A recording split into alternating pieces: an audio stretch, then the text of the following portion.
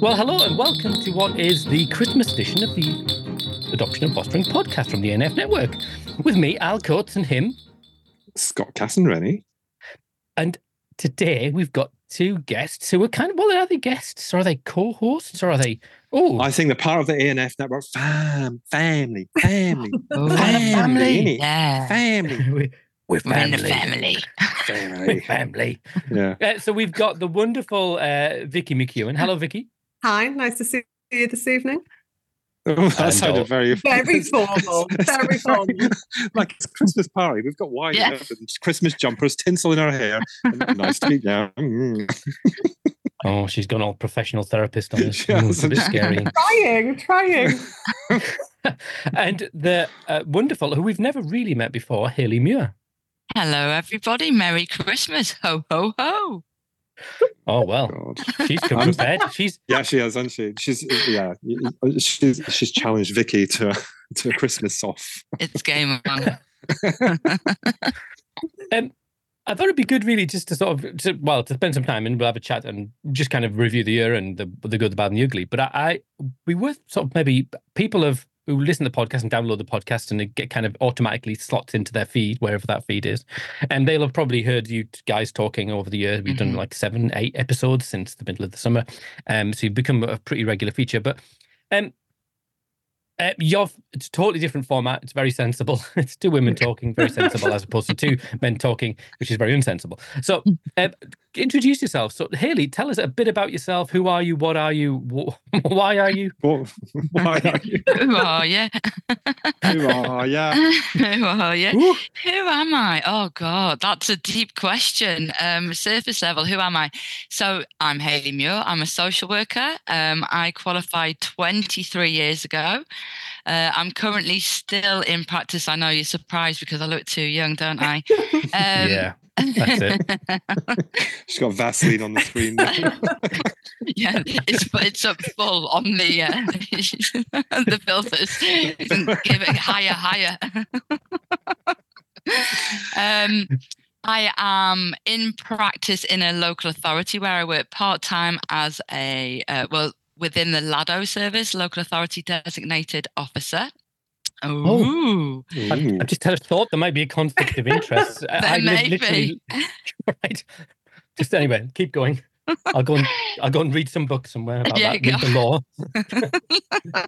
So I do that part-time. I also am part-time in training and consultancy. So I deliver a lot of signs of safety training and consultancy, both to local authorities on a systemic level, but also to their practitioners on a practice level.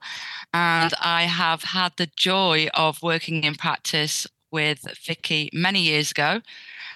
Enjoyed the experience so much that I haven't let her go and have hung on for dear life and looked her wherever she has gone. That and the fact we're both from Yorkshire. Yeah, we both grew up in Yorkshire. Oh, Yorkshire. So you're kind of Middle England kind of thing. I'm an army brat.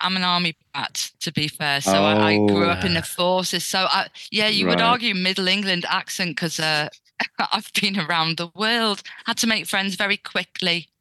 Yeah, it's funny because we have talked about that before in terms of geography. Because Al sees himself as northern, whereas I'm originally from Scotland, so I see myself as proper northern. But, people from Yorkshire see themselves as northern as well. So I'm not sure where that. Bless them. Where that boundary is. I don't know. It's like a competition to see who's more further north. Anyway, sorry, I do apologise.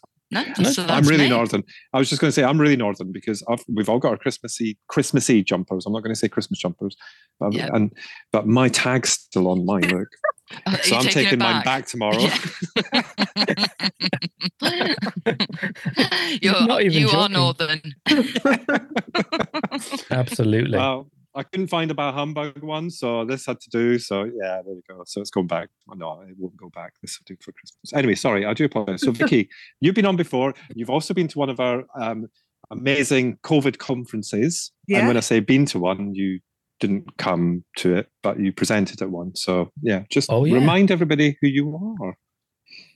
So I am the other half of Better Me, Better Us. I am also social work trained, and then I retrained to be a therapist and have done that since 2016. So do a lot of work through what was the Adoption and Support Fund, now is the Adoption and Special Guardianships. She's good, isn't she? Yeah. She's good. Smoothly. It's a bit early. It's a bit early, but you're good. Damn, she's good. Yeah, so that is me. Live in the northeast, and yeah, and owns a Segway apparently. So, yeah.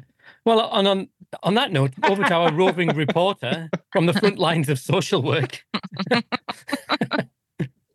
It's like, do you remember Nationwide? I think he used to come on after the TV program Nationwide.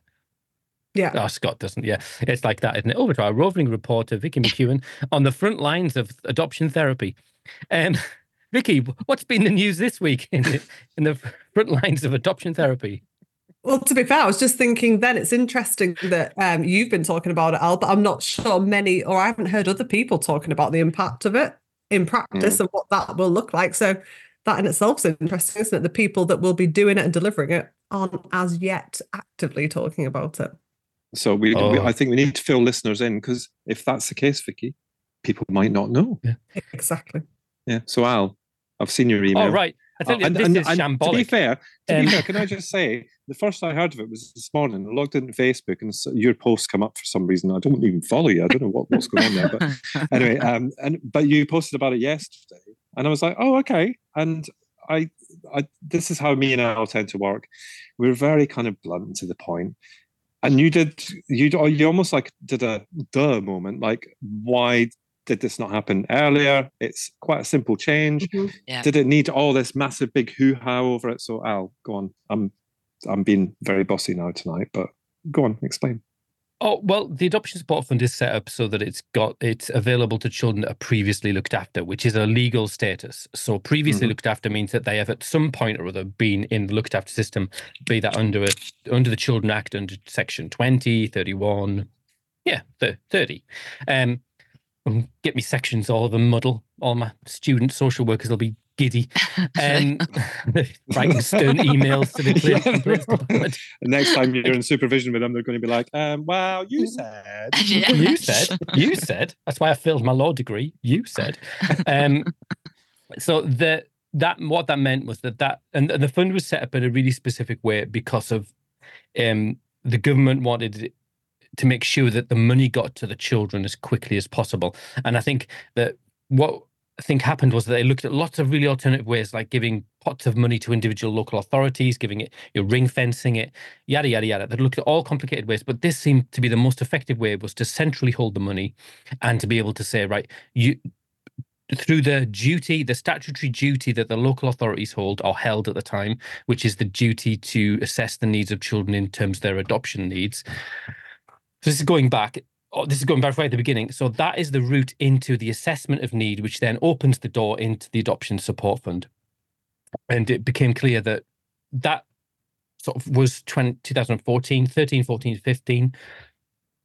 In the meantime, special guardianship arrangements came through in 2008. The ball started to really get rolling sort of in through the teens, and now they're at a comparative level, and seeing that there's this group of children that are almost comparably, their needs are the same, their journeys are very similar, but their sort of end point is different. So that's where it opened up to previously looked after children. So children who have been in foster care, then gone back into a kinship arrangement, and then gone to become a special guardianship. So not kinship, or not children who've gone straight into kinship or straight to special guardianship. That the fund is then open to them. And for years, it's just not had the word special guardianship in, which is kind of, it speaks volumes. So, what? That was a long answer. That was a very long explanation. Yeah. Good chronology there, though. Well, it is, isn't it? It's almost like he's got a script or something. Anyway, but 2015, the ASF launched, didn't it? Was that when the pilot launched with the 10 local authorities? It was piloted across 10 local authorities, which was fascinating. It was, because I was there. I worked at Adoption UK at that point, and I did part of the thing with the roundtable discussions and all that sort of stuff. But I was just going to say, so the upshot is that they've changed the name of it. haven't they? Yeah. So what's the new name, Al? It's the Adoption and Special Guardianship it's the Adoption and Special Guardianship Support Fund. Dead catchy. Rolled off the tongue, clearly. Yeah, what really a massive difference. It's a little bit like when they changed the ALB to the ASGLB. So the Adoption Leadership Board became the Adoption and Special Guardianship Leadership Board. Absolutely. Absolutely. Wow. But it aligns with the whole work around the kind of the piloting now around kinship, and that they're kind of raising the level of awareness in kinship, and the piloting, I think, across 8 local authorities where they're going to do the kinship, or the grandparents or whoever's in the arrangement is going to get a comparative allowance to fostering, which is fabulous, actually, isn't it? Because it's long overdue. Let's be honest, absolutely long overdue. Shall we go over to our roving reporters?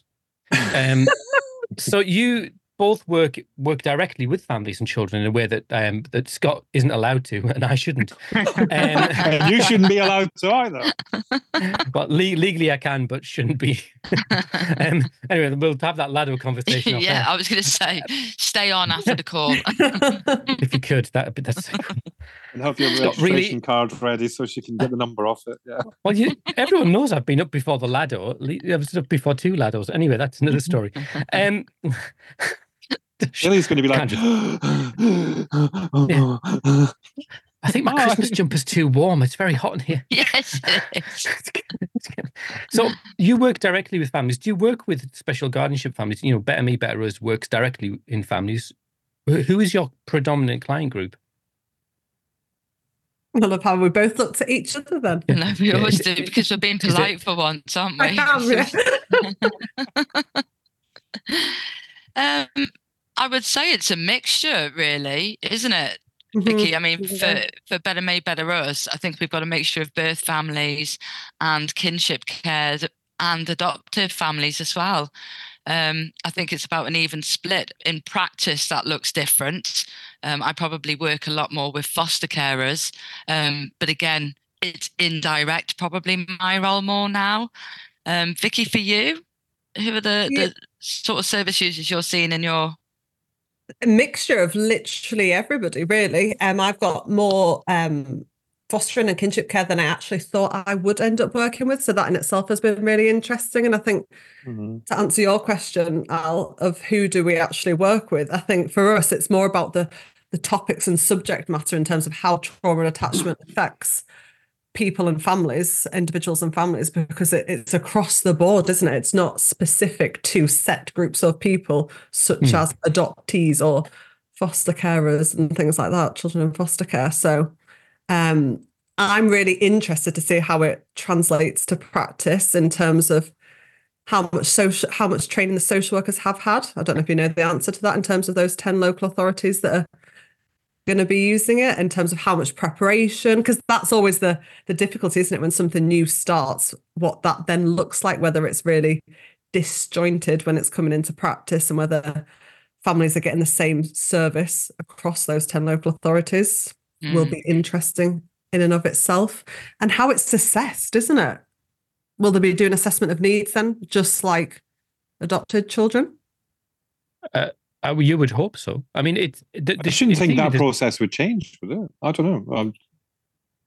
I'm not involved in it anymore, so it's quite difficult for me to know. I mean, basically, the form you fill in online that is submitted to Mott McDonald, who administers the fund, and then they say yes or no, basically. But you need a qualified social worker to make that assessment.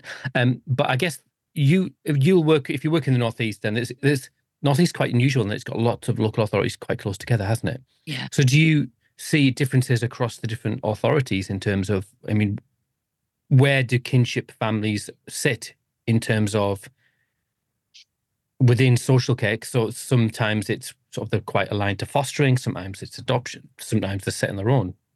Come on, earn your keep. and do what Scott and I do. If you don't know the answer, make something up that's plausible.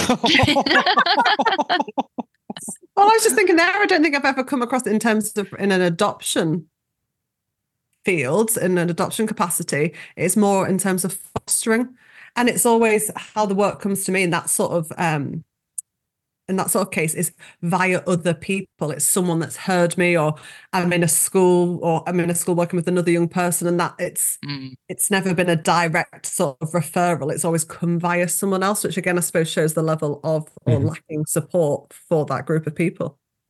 I think a lot has to do as well with the local authorities' model of practice.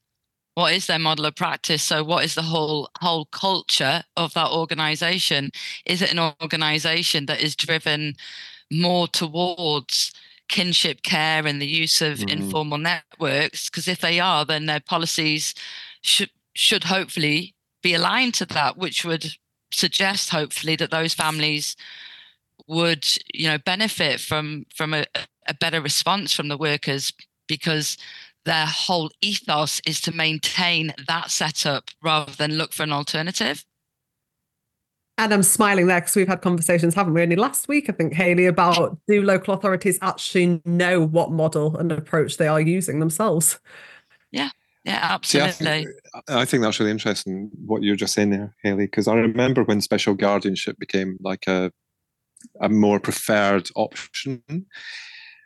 And when I think back, and this is a few years ago now, I was an adoption panel member, and I was also on the fostering panel. They brought in the permanence panel to include special guardians and kinship. But what was really interesting about that, and I'm not going to name the authority, but it seemed to just be like, this is a couple of years ago, not now, but it seemed to be more about the cost of it, because they thought that actually if they've just placed children and young people within their families, that they could get away with paying them less. Now, I think fair play to them, because they were actually paying them. That's the first thing. And, we are talking at least 10 years ago now. So, I know it's not a new thing, but in terms of actually making sure that people were financially looked after, that was great. But I think that they initially thought it was going to be a better way to be able to cost save. Yeah. But actually what it's done is it's kind of lit the fire under somebody's ass to go, actually, do you know what, this is a preferred method of children and young people being looked after. But actually, we still need to invest in these families to make sure that we do best by them, and that actually the parents, carers, whatever your preferred term is, that they can actually look after them and support them. Yeah, 100%, 100%. And I think there's quite a lot of research in America, isn't there, that's done a long study following long-term foster care over kinship care, and looked at the outcomes for those children and young people. And kinship care wins, hands down in the majority of those cases. But you're right, the difference has been in the US, they've been financing that for a lot longer, because they recognize, actually, if we're asking grandparents that were born in the 50s to parent children that were born in the noughties, they're going to need support, particularly, if they're coming with a level of trauma, which is being demonstrated in behaviors. How are we asking those older grandparents to manage that situation and not use their old school parenting techniques that were okay in the 50s? Mm-hmm. Absolutely. Yeah. I mean, I've said it, I probably mentioned it on the podcast before, but I did a session with a group of kinship carers, and one thing, they were all a little bit older, but there was one person who stood out in their 80s who was looking after an 11-year-old with additional needs. Wow. And you think, this is not how she'd envisaged her 80s panning out. Whatever she was planning, I'm sure it wasn't this. But we've had Paul Shuttleworth on, and he's done some really interesting research. Dr. Paul Shuttleworth, the good Dr. Paul Shuttleworth, to give him his full title. And he talks about, he sort of was questioning the narrative around kinship and saying, there's just this sort of presumption that family's best, but is it? And are we asking the right questions? And I think in the new year, we're going to get Sam Turner who's the head of, he's the head of something at kinship. Policy. He's going to come on. Polishy schmolishy. He's going to come on, but he couldn't be bothered. No, that's not true. I'm giddy. He was too busy to come on before Christmas. Yeah, and also our cups, Alan and I's cups are quite empty at the minute. Well, mine's is definitely empty, but yours is getting there. So I think we're just kind of, yeah. There's only so much capacity. I'm just making that very clear, because you've just said Dr. Paul Shuttleworth to piss Dr. Paul Shuttleworth off because he doesn't like being called Dr. Paul Shuttleworth. That is, and then you said that. You did. That's what you just did. Well, we've also got, as well in the EU, we've got Michelle Hall, who is doing a PhD. She's a kinship carer who's doing a PhD around kinship and contact between children and their parents. That's fascinating. She's coming on to feed that back. That was a huge, last year, it was one of the biggest podcasts listened to, and she's coming back to give us an update. There you go. First week, second week in January. There you go. And it's right what you say, because I do generally think there are some assumptions made about family. So I know within practice, there's always, and I still see it, a huge assumption that maternal grandmother will always be the right person to go to next. Well, how do we know that? So again, although there's that research, don't make that assumption that family is best, just like you've said. Look at the behaviours and what they can do for that child. Yeah, and you've just reminded me of something there, Hayley, as well, because actually I remember when those first couple of families were coming through for the permanence panel. As a panel back then, there was no training, there was no assessment of them really, and there was this kind of assumption that actually if we didn't. I know it has to go to an agency decision maker, so it wasn't like we were making a decision, but we were making a recommendation. Yeah. I'm preaching to the converted with our little group tonight, but it did feel like you had no choice. But if you'd said, well, what kind of assessment has been done, what kind of training has been done, what are we looking at in terms of support? Back then, there would be no answer because there wasn't anything. And it was just almost like, well, we can keep a family together in some way, not necessarily with mum and dad, but certainly within the kind of the biological kind of sense. And I think that actually some places rushed it. And I think it's great that this research is coming out now. And in actual fact, compared to some research, it's coming out really quick as well, because it's still relatively new in terms of. I don't mean in terms of kinship and kinship, because that's always been a thing, hasn't it? Let's be honest about it. Even in Ireland, we've talked to organisations in Ireland on the podcast this year where kinship has always been a thing because family look after family, and that's the Irish way kind of thing.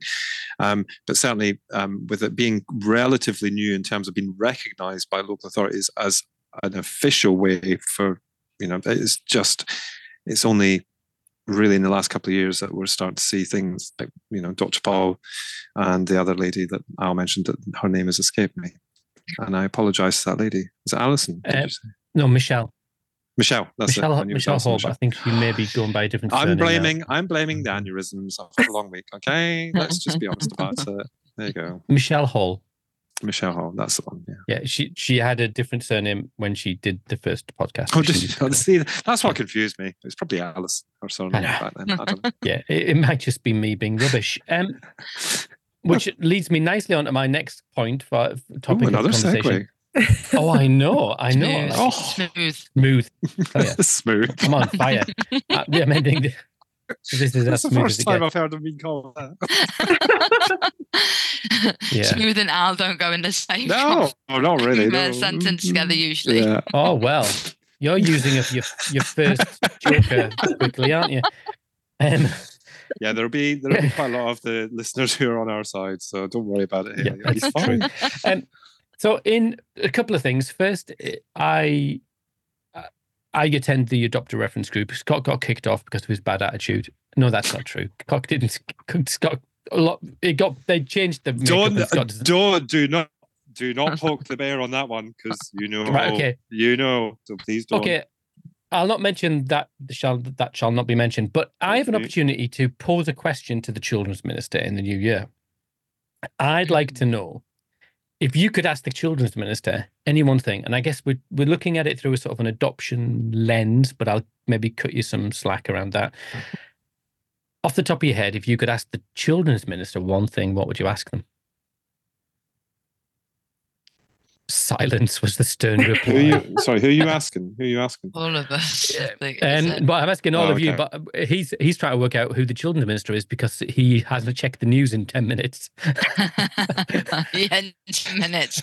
Well, that might be one of the questions, though, Al, isn't it? Given the rapid change of ministers that we've had. Who are you? Yeah, who are you? And how do you? Who are you?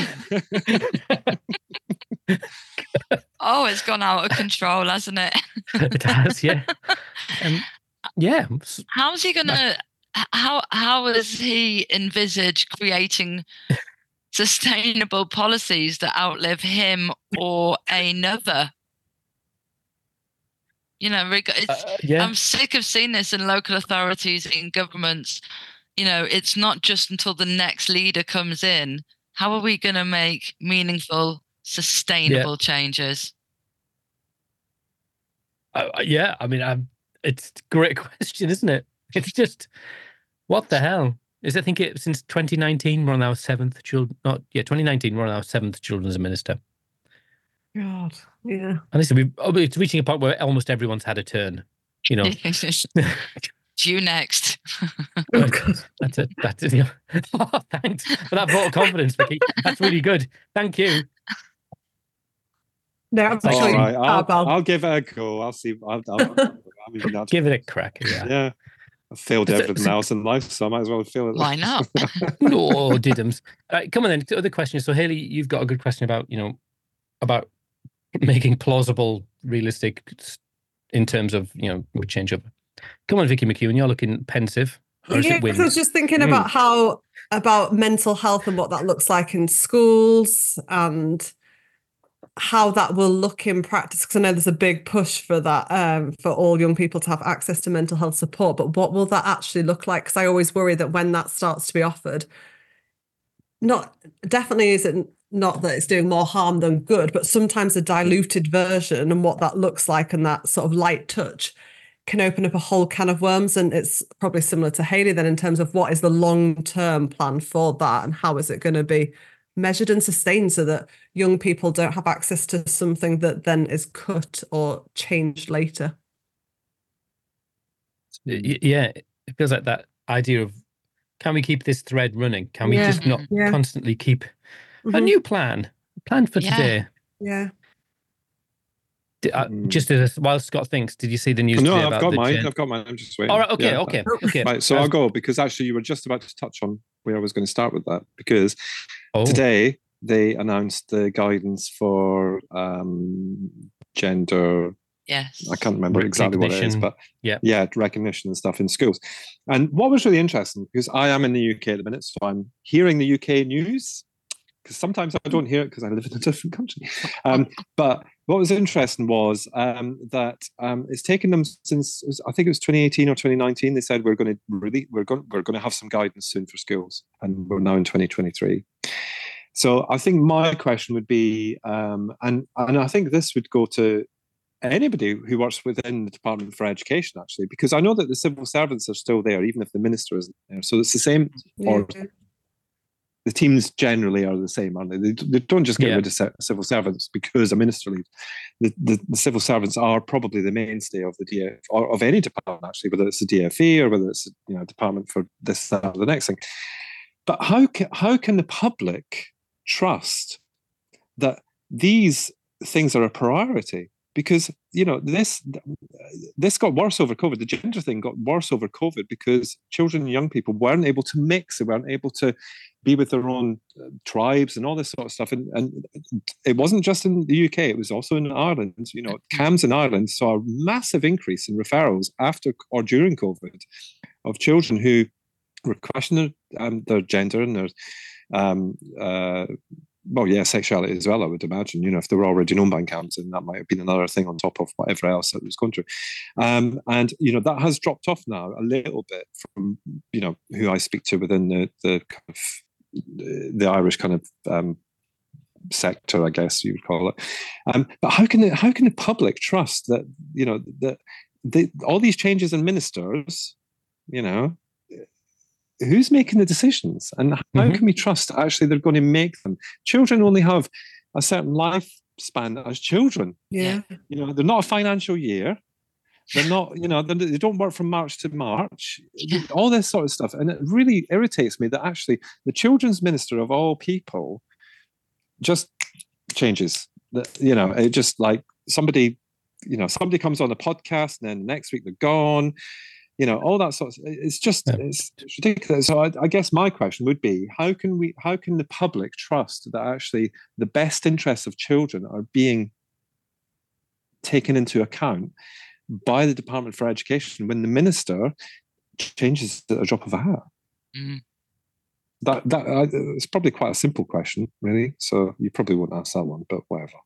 Well, I really struggled like you. I thought there's lots of things you can get into the long grass with policy and this, that, and the other, but then you think, but it's a bigger question because that policy stuff kind of shifts and oozes and develops.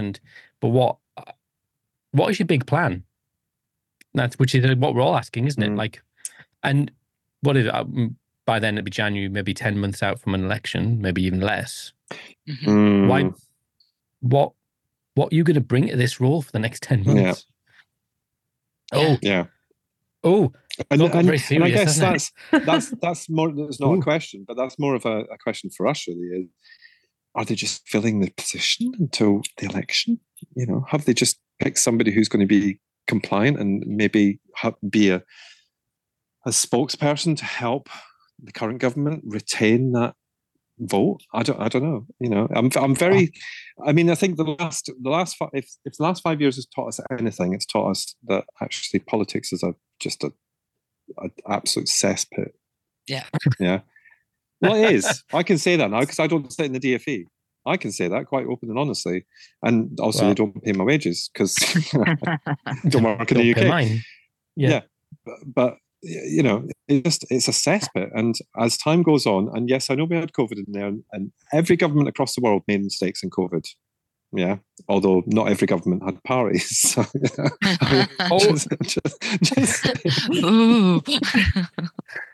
but every government made mistakes with COVID. But actually, the crux of it is that this government has just not made too much progress, and actually the country is in such a bad state. And yes, we can blame Brexit for that. And as someone who lives, you're on a roll, aren't you? Yeah, as someone who still lives in the EU, I can safely say that that's 20% of our listeners going to like, oh, well, we wanted to be independent. But anyway, there's a lot of similarities across all of Europe and the UK in terms of cost of living, blah blah blah. But actually, there's some governments who are actually in massive profits. Ireland has, I think it was like a couple of billion left over this year. They're giving that to the most vulnerable to be able to pay their energy bills, and people who've got disability, blah blah. No, but I'm just saying, like, you're just gloating now.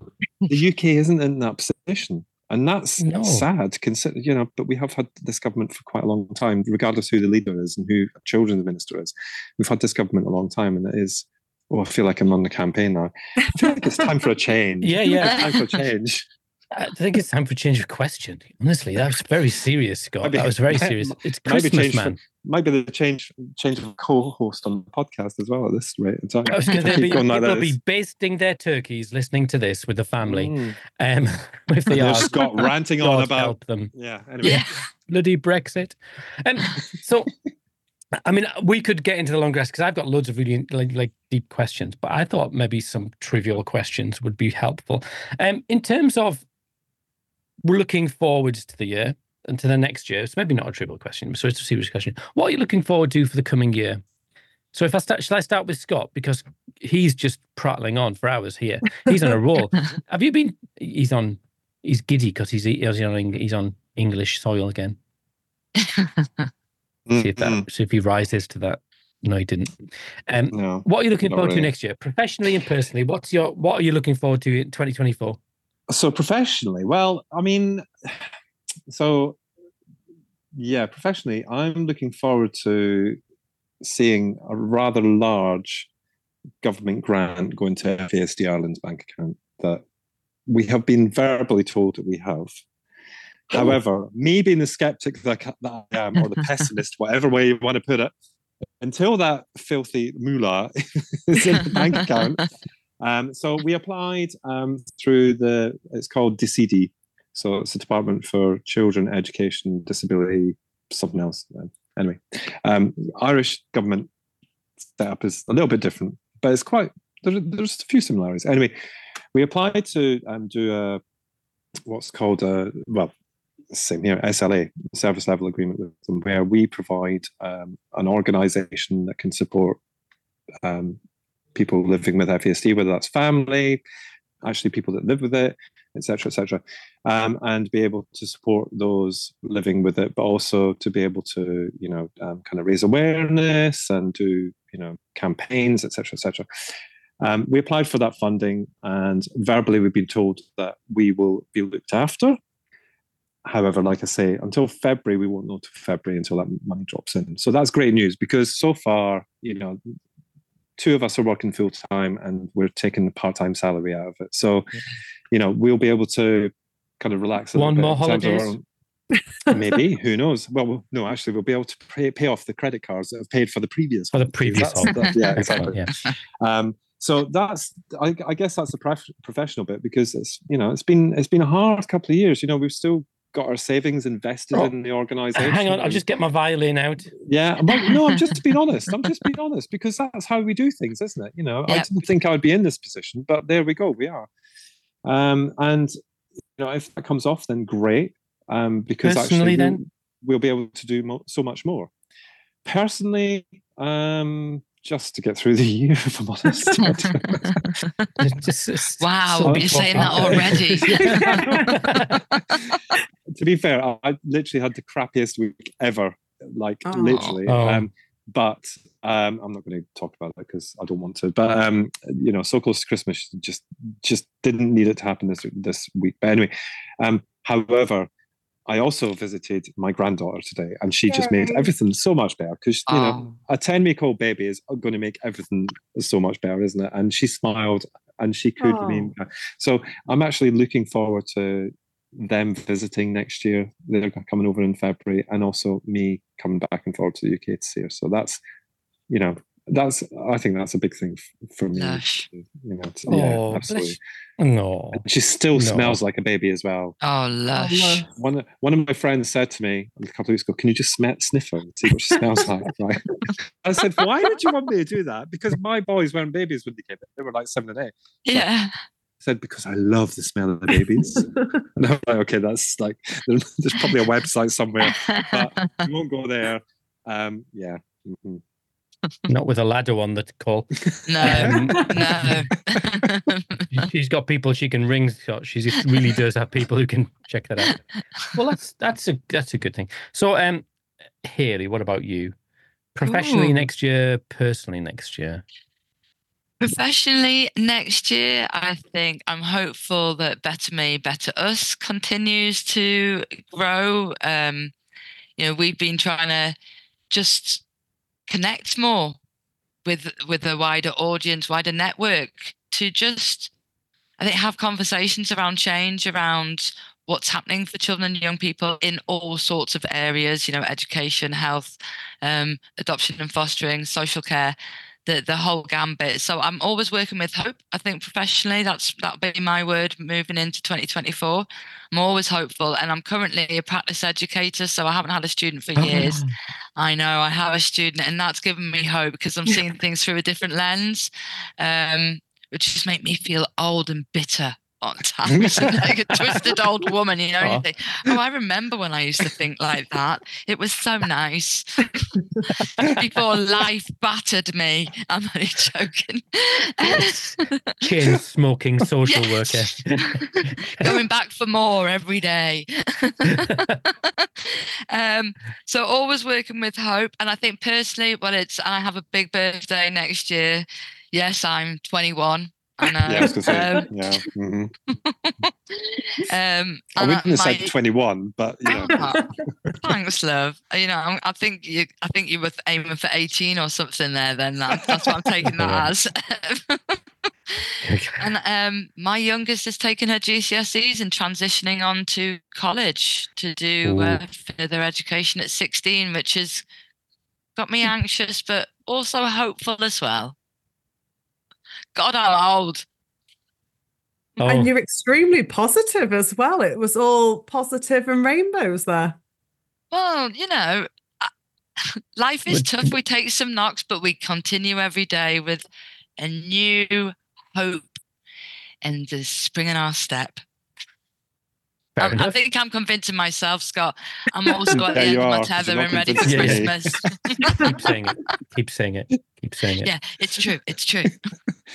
Clearly, she's crawling towards a Christmas break. Come on then, Vicky. Spill your guts. What do I hope for 2024? To not work as much as I have worked this year. I think last week I was ready for a Christmas holiday, definitely. So to keep doing what I'm doing, but with a better work-life balance, hopefully, is the. I thought you were going to say a better attitude.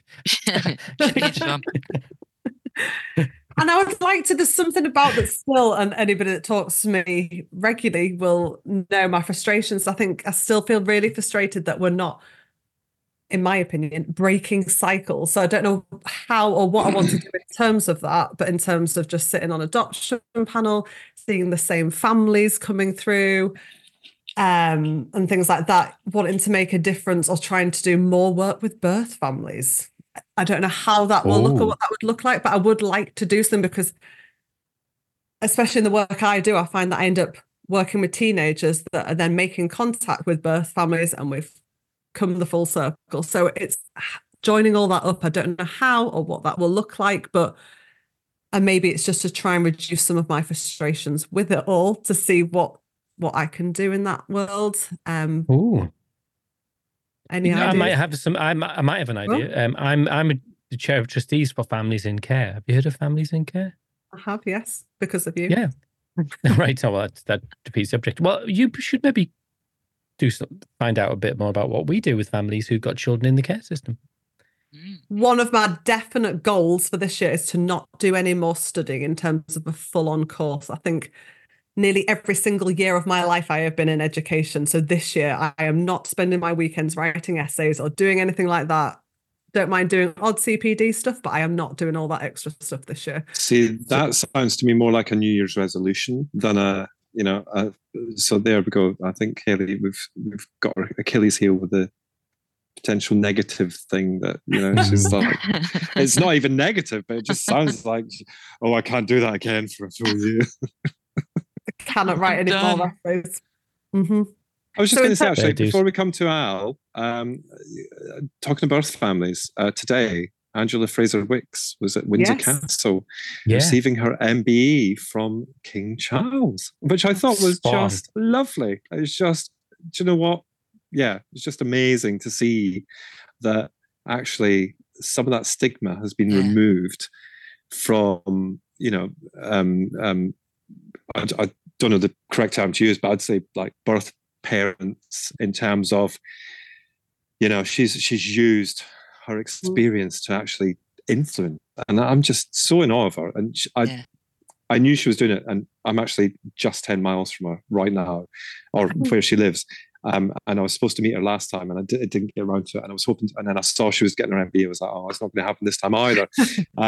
But I just think, we really should send her a massive congratulations on that, because actually what she's done, not just for her own family, but for other families, just huge, absolutely huge. I'm just so delighted for her. And she got to meet King Charles as well. Mm-hmm. Like she got the big man. Who did you get out when you the big dog? Who were you? Oh, did you know I got an MB, Scott? Surprisingly, yes, I did. I got the Queen. Who presented yours? The Queen. Wow. Did you really? Booyakasha.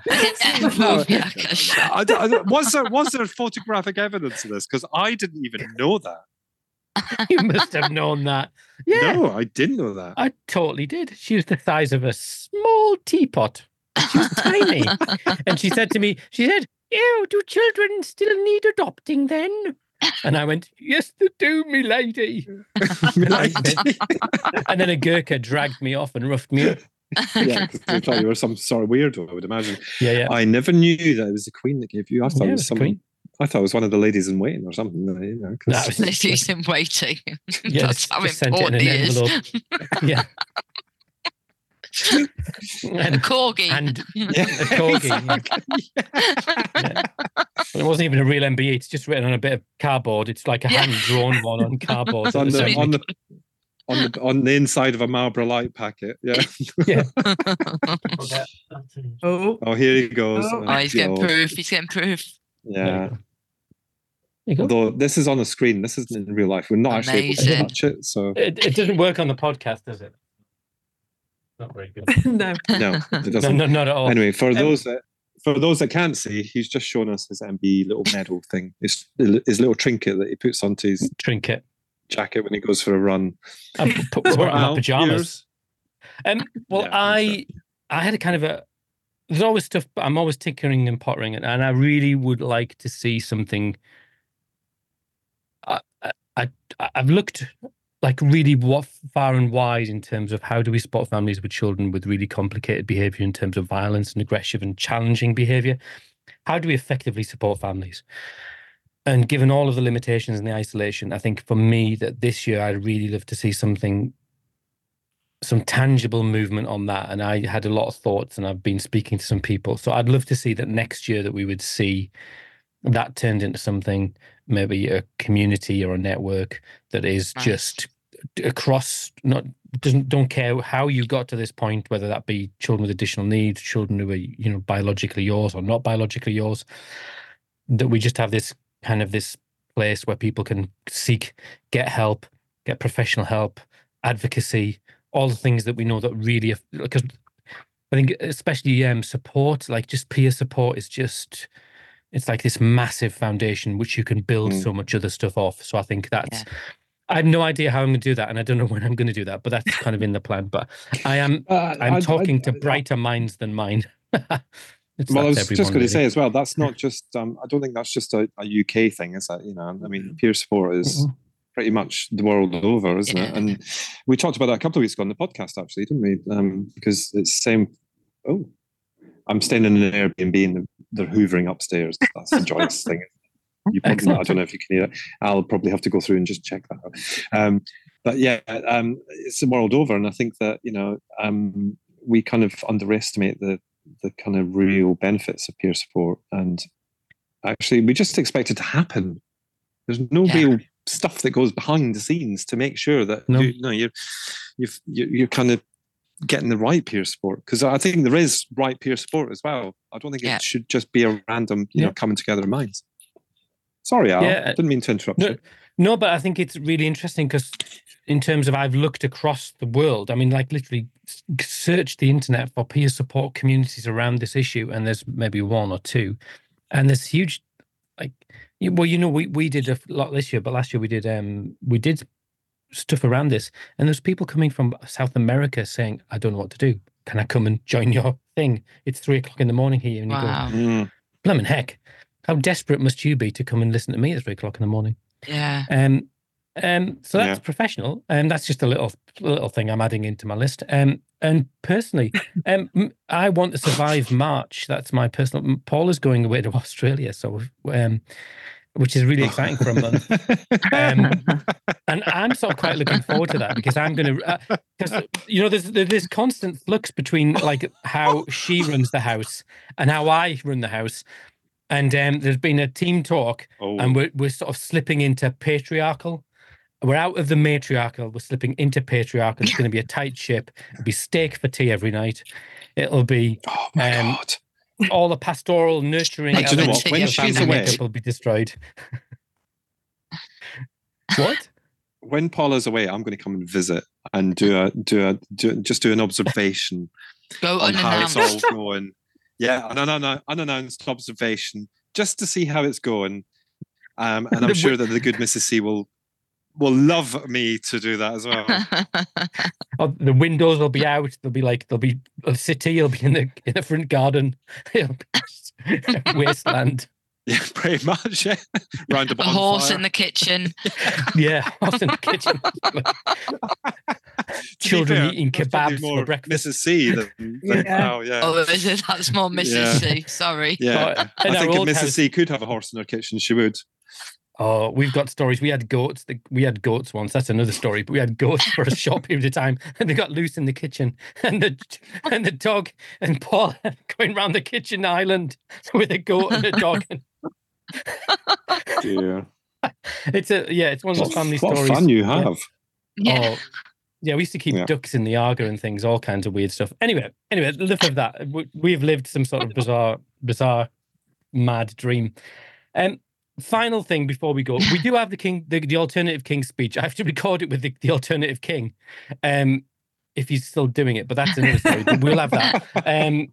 He's maybe a slightly flamboyant alternative king. So this year, 3 questions, really quick. So what have you been listening to? What have you been reading, and what have you been watching this year? Shall I tell you what I read a book by Spike Milligan? Yeah, you go first. Right. So this is a book, and it's kind of a war memoir. He's written several, and it was his final one, the one toward the end. And it's the only book that's ever made me cry. And I cried and I sobbed, tears running down my face, because he tells the story of how he experienced post-traumatic stress disorder.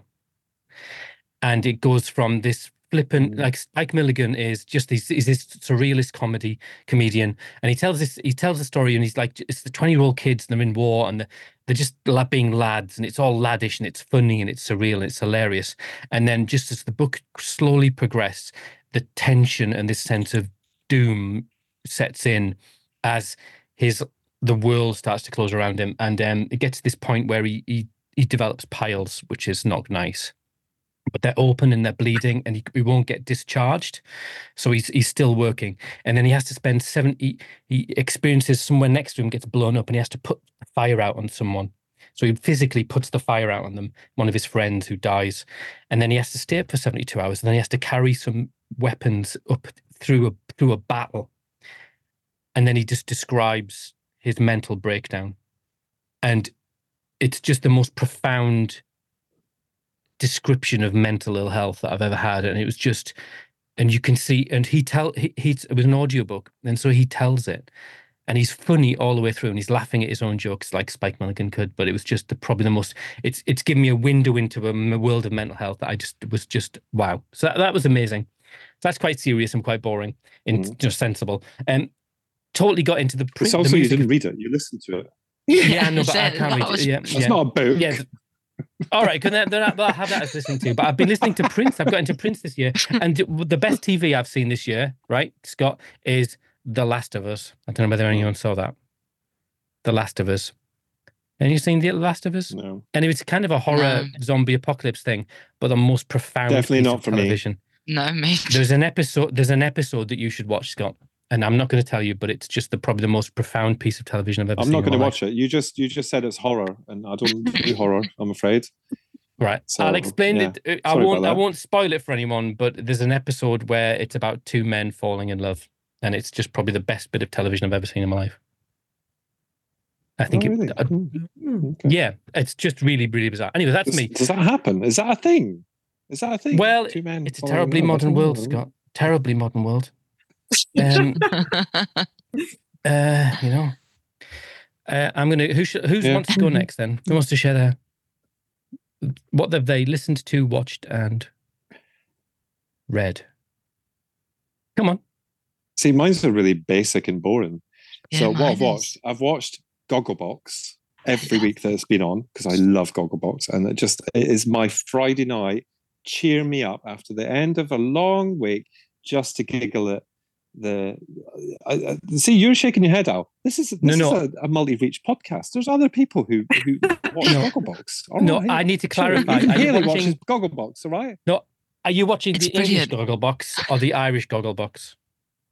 Oh, I'm watching both. Oh, see, now I now understand why you shook your head, because Al was over in Ireland a couple of years ago, and we watched Gogglebox, and we had to put the subtitles on for him because he couldn't understand what I was saying. And I've never laughed so hard in all my life. It's hilarious. It's amazing. Irish Gogglebox. It's funny.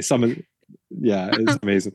But yeah, Gogglebox. But also, can I just say, and I know it's quite raw, The Crown. The Crown is my go-to. Now, the last series has just dropped, hasn't it, as we know.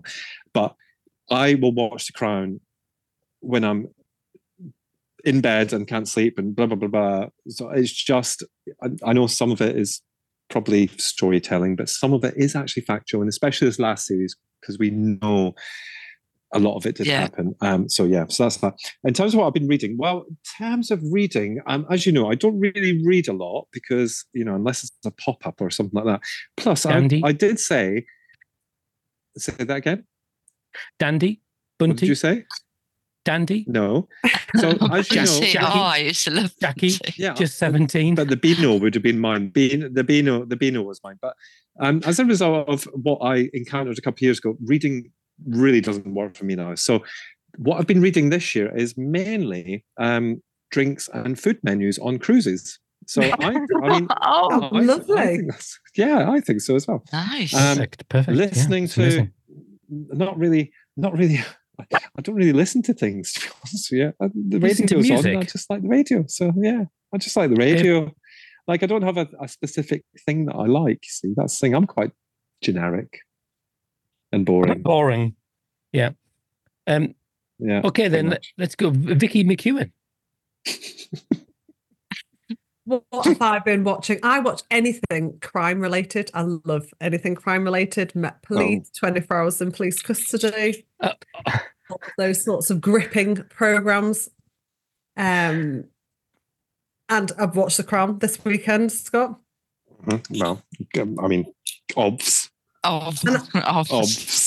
And actually binge watched a fab series called Blackbird, which I think was out last year. This weekend, which is about someone experiencing poor mental health and attachment and trauma. So that in itself was slightly work related.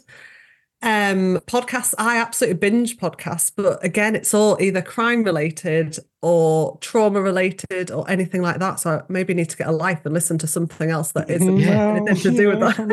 You're a barrel of laughs, aren't you?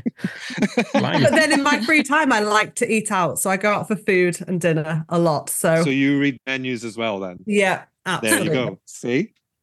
Yeah. Can I say if anyone follows... eat my feelings when I go out. Yeah. Oh.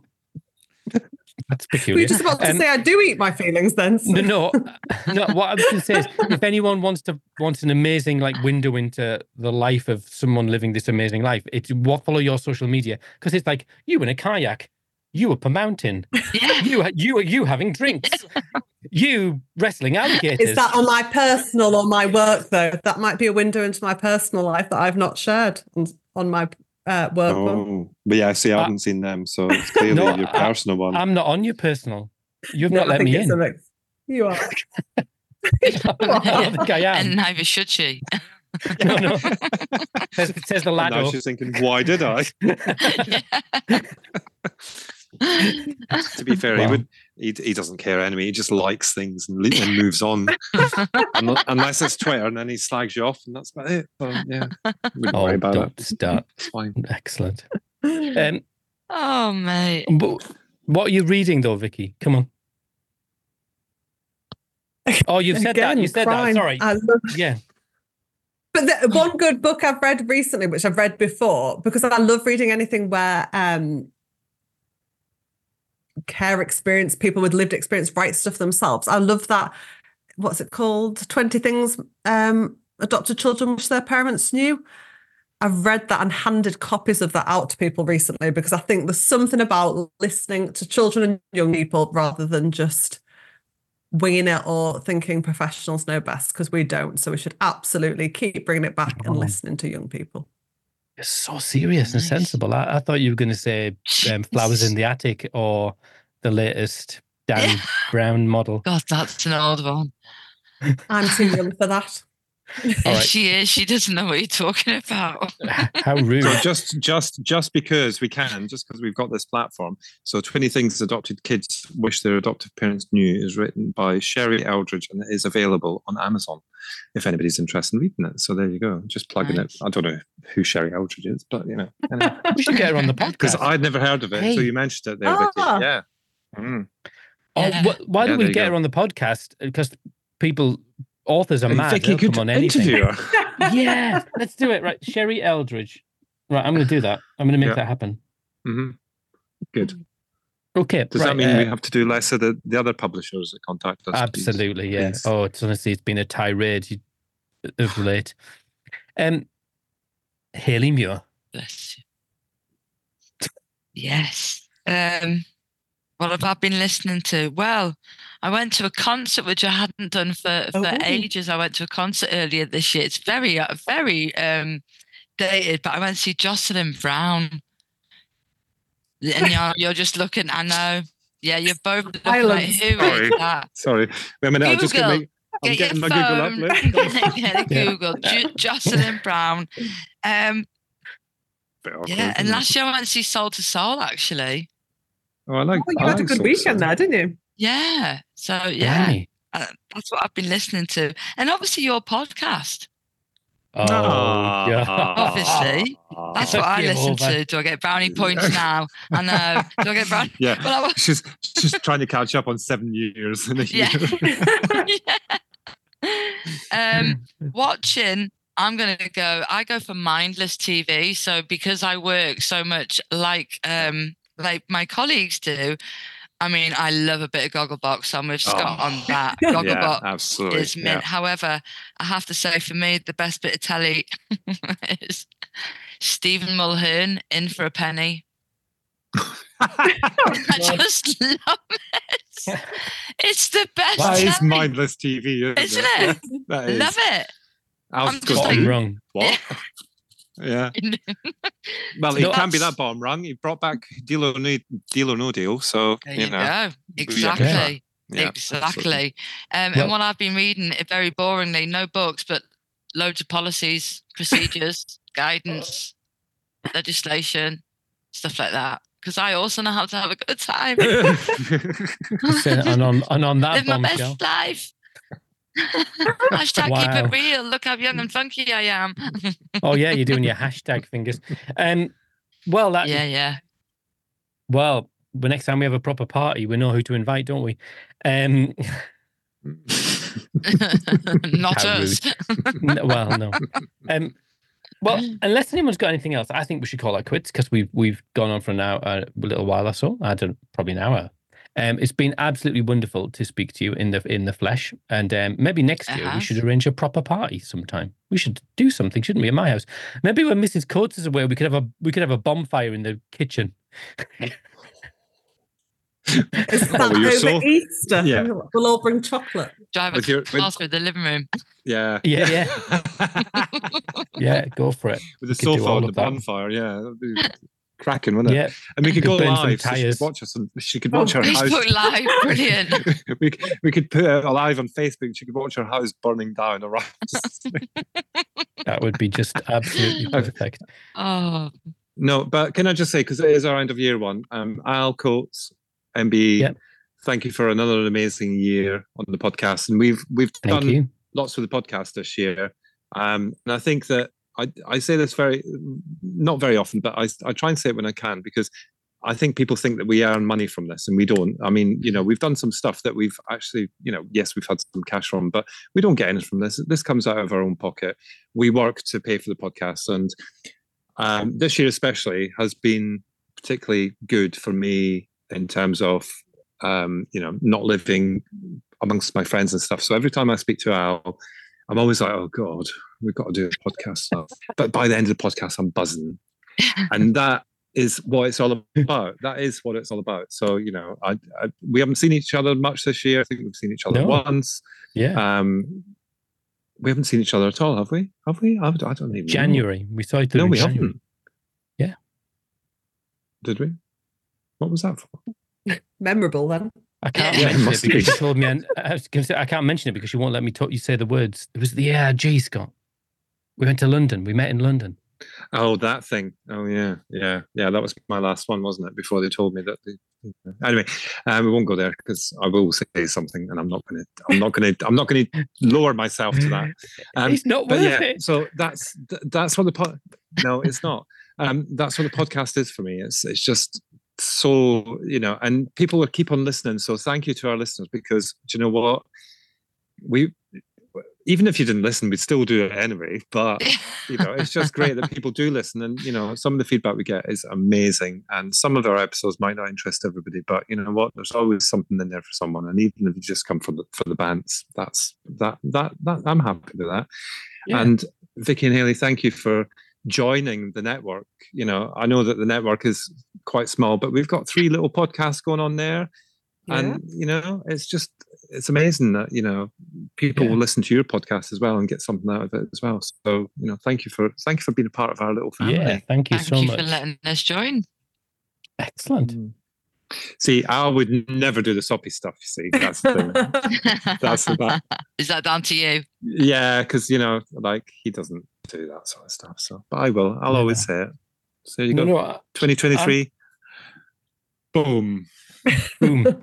And, well, hello, 2024. Absolutely. And on that note, we shall hand over to the King's speech. So, bye.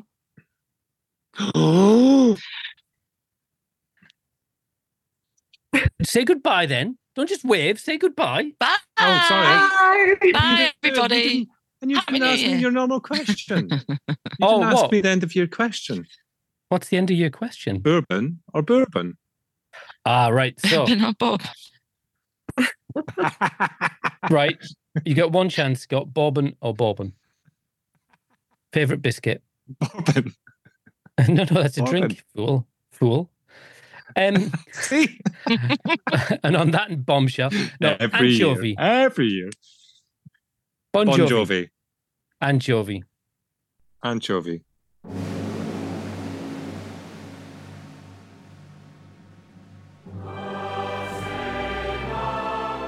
Hello everyone, I'm Tristan Casson-Rennie, CEO and founder of FASD Ireland, as well as husband to Scott Casson-Rennie, one half of the Adoption and Fostering podcast.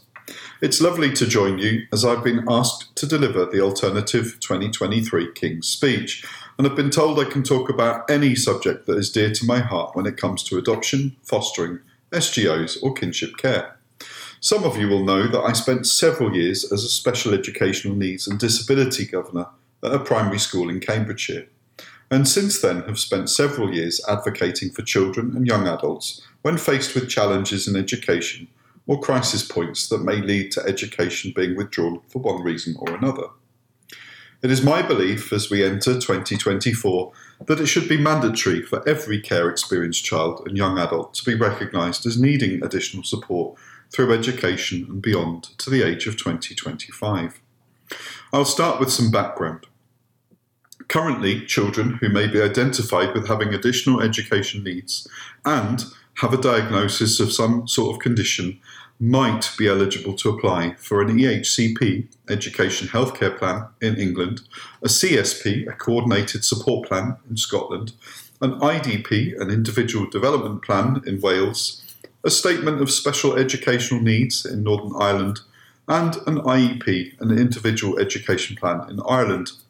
It sounds complicated already, doesn't it? And they are just different names for fairly similar support frameworks across 5 countries. Applying for any one of these supports is complex and really challenging for parents or carers to learn the detail of the entire education system and to understand what support is available, along with what supports will best meet their child's needs.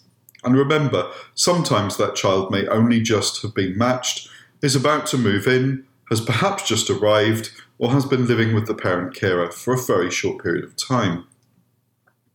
I recall the meeting 15 years ago where we had to meet with teachers to talk about supports for our first 2 adopted children, and we had yet to meet the children, let alone understand where they were in their education.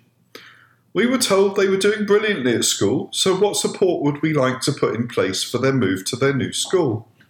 Well, neither of us had been parents before. Neither of us had ever had to advocate for a child. We had no up-to-date knowledge of the education system. Our only reflection was that in the 1970s, when we were at school, there was a class where kids who were different went every day. We were quite cruel in our ignorance. I hadn't even anticipated that our children might have additional needs. It was never discussed or flagged. Let's see how they get on was the resolution that social workers suggested in the education meeting. In hindsight, we had agreed to the sink or swim theory. Roll forward 4 weeks and one was struggling even to fold a piece of paper along a dotted line, let alone read or write. The other was excluded for lunchtime and afternoons. Let's call that by agreement, as we didn't know any better, as either he found school overwhelming or they found him overwhelming. Who knows? We eventually established that there had been a history of disruptive education. Eldest had attended primary for a couple of years before moving in with us and had been sharpening pencils at the back of the classroom. No one could work out how to teach him, but he was settled in class. It turned out that owing to glue ear, he was deaf and simply couldn't hear the teachers. He had lost 2 full school years sharpening pencils, being ignored rather than developing fundamental executive functioning skills. Youngest had been at a school that specialised in additional needs. We never knew that. And it was being suggested now that he needed Ritalin and all sorts of potentially hallucinogenic medication.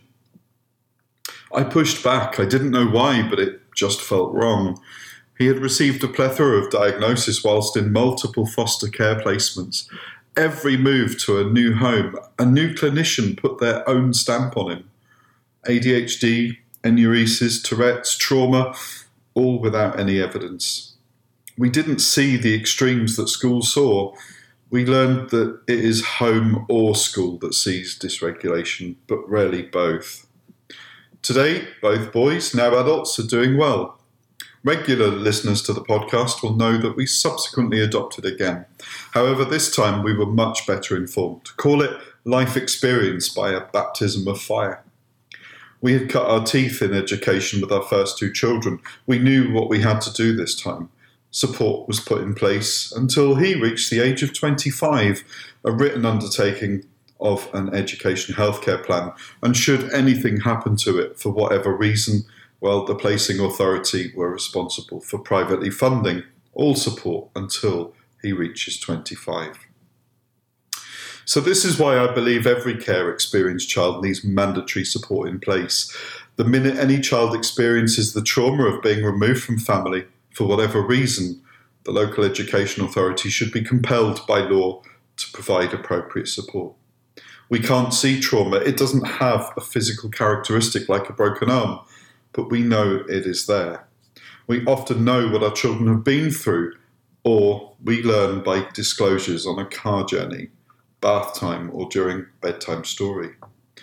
Trauma does not come with a written diagnosis from a doctor that can be used or recognised for support in education, nor does trauma stop at the age of 16 or 18.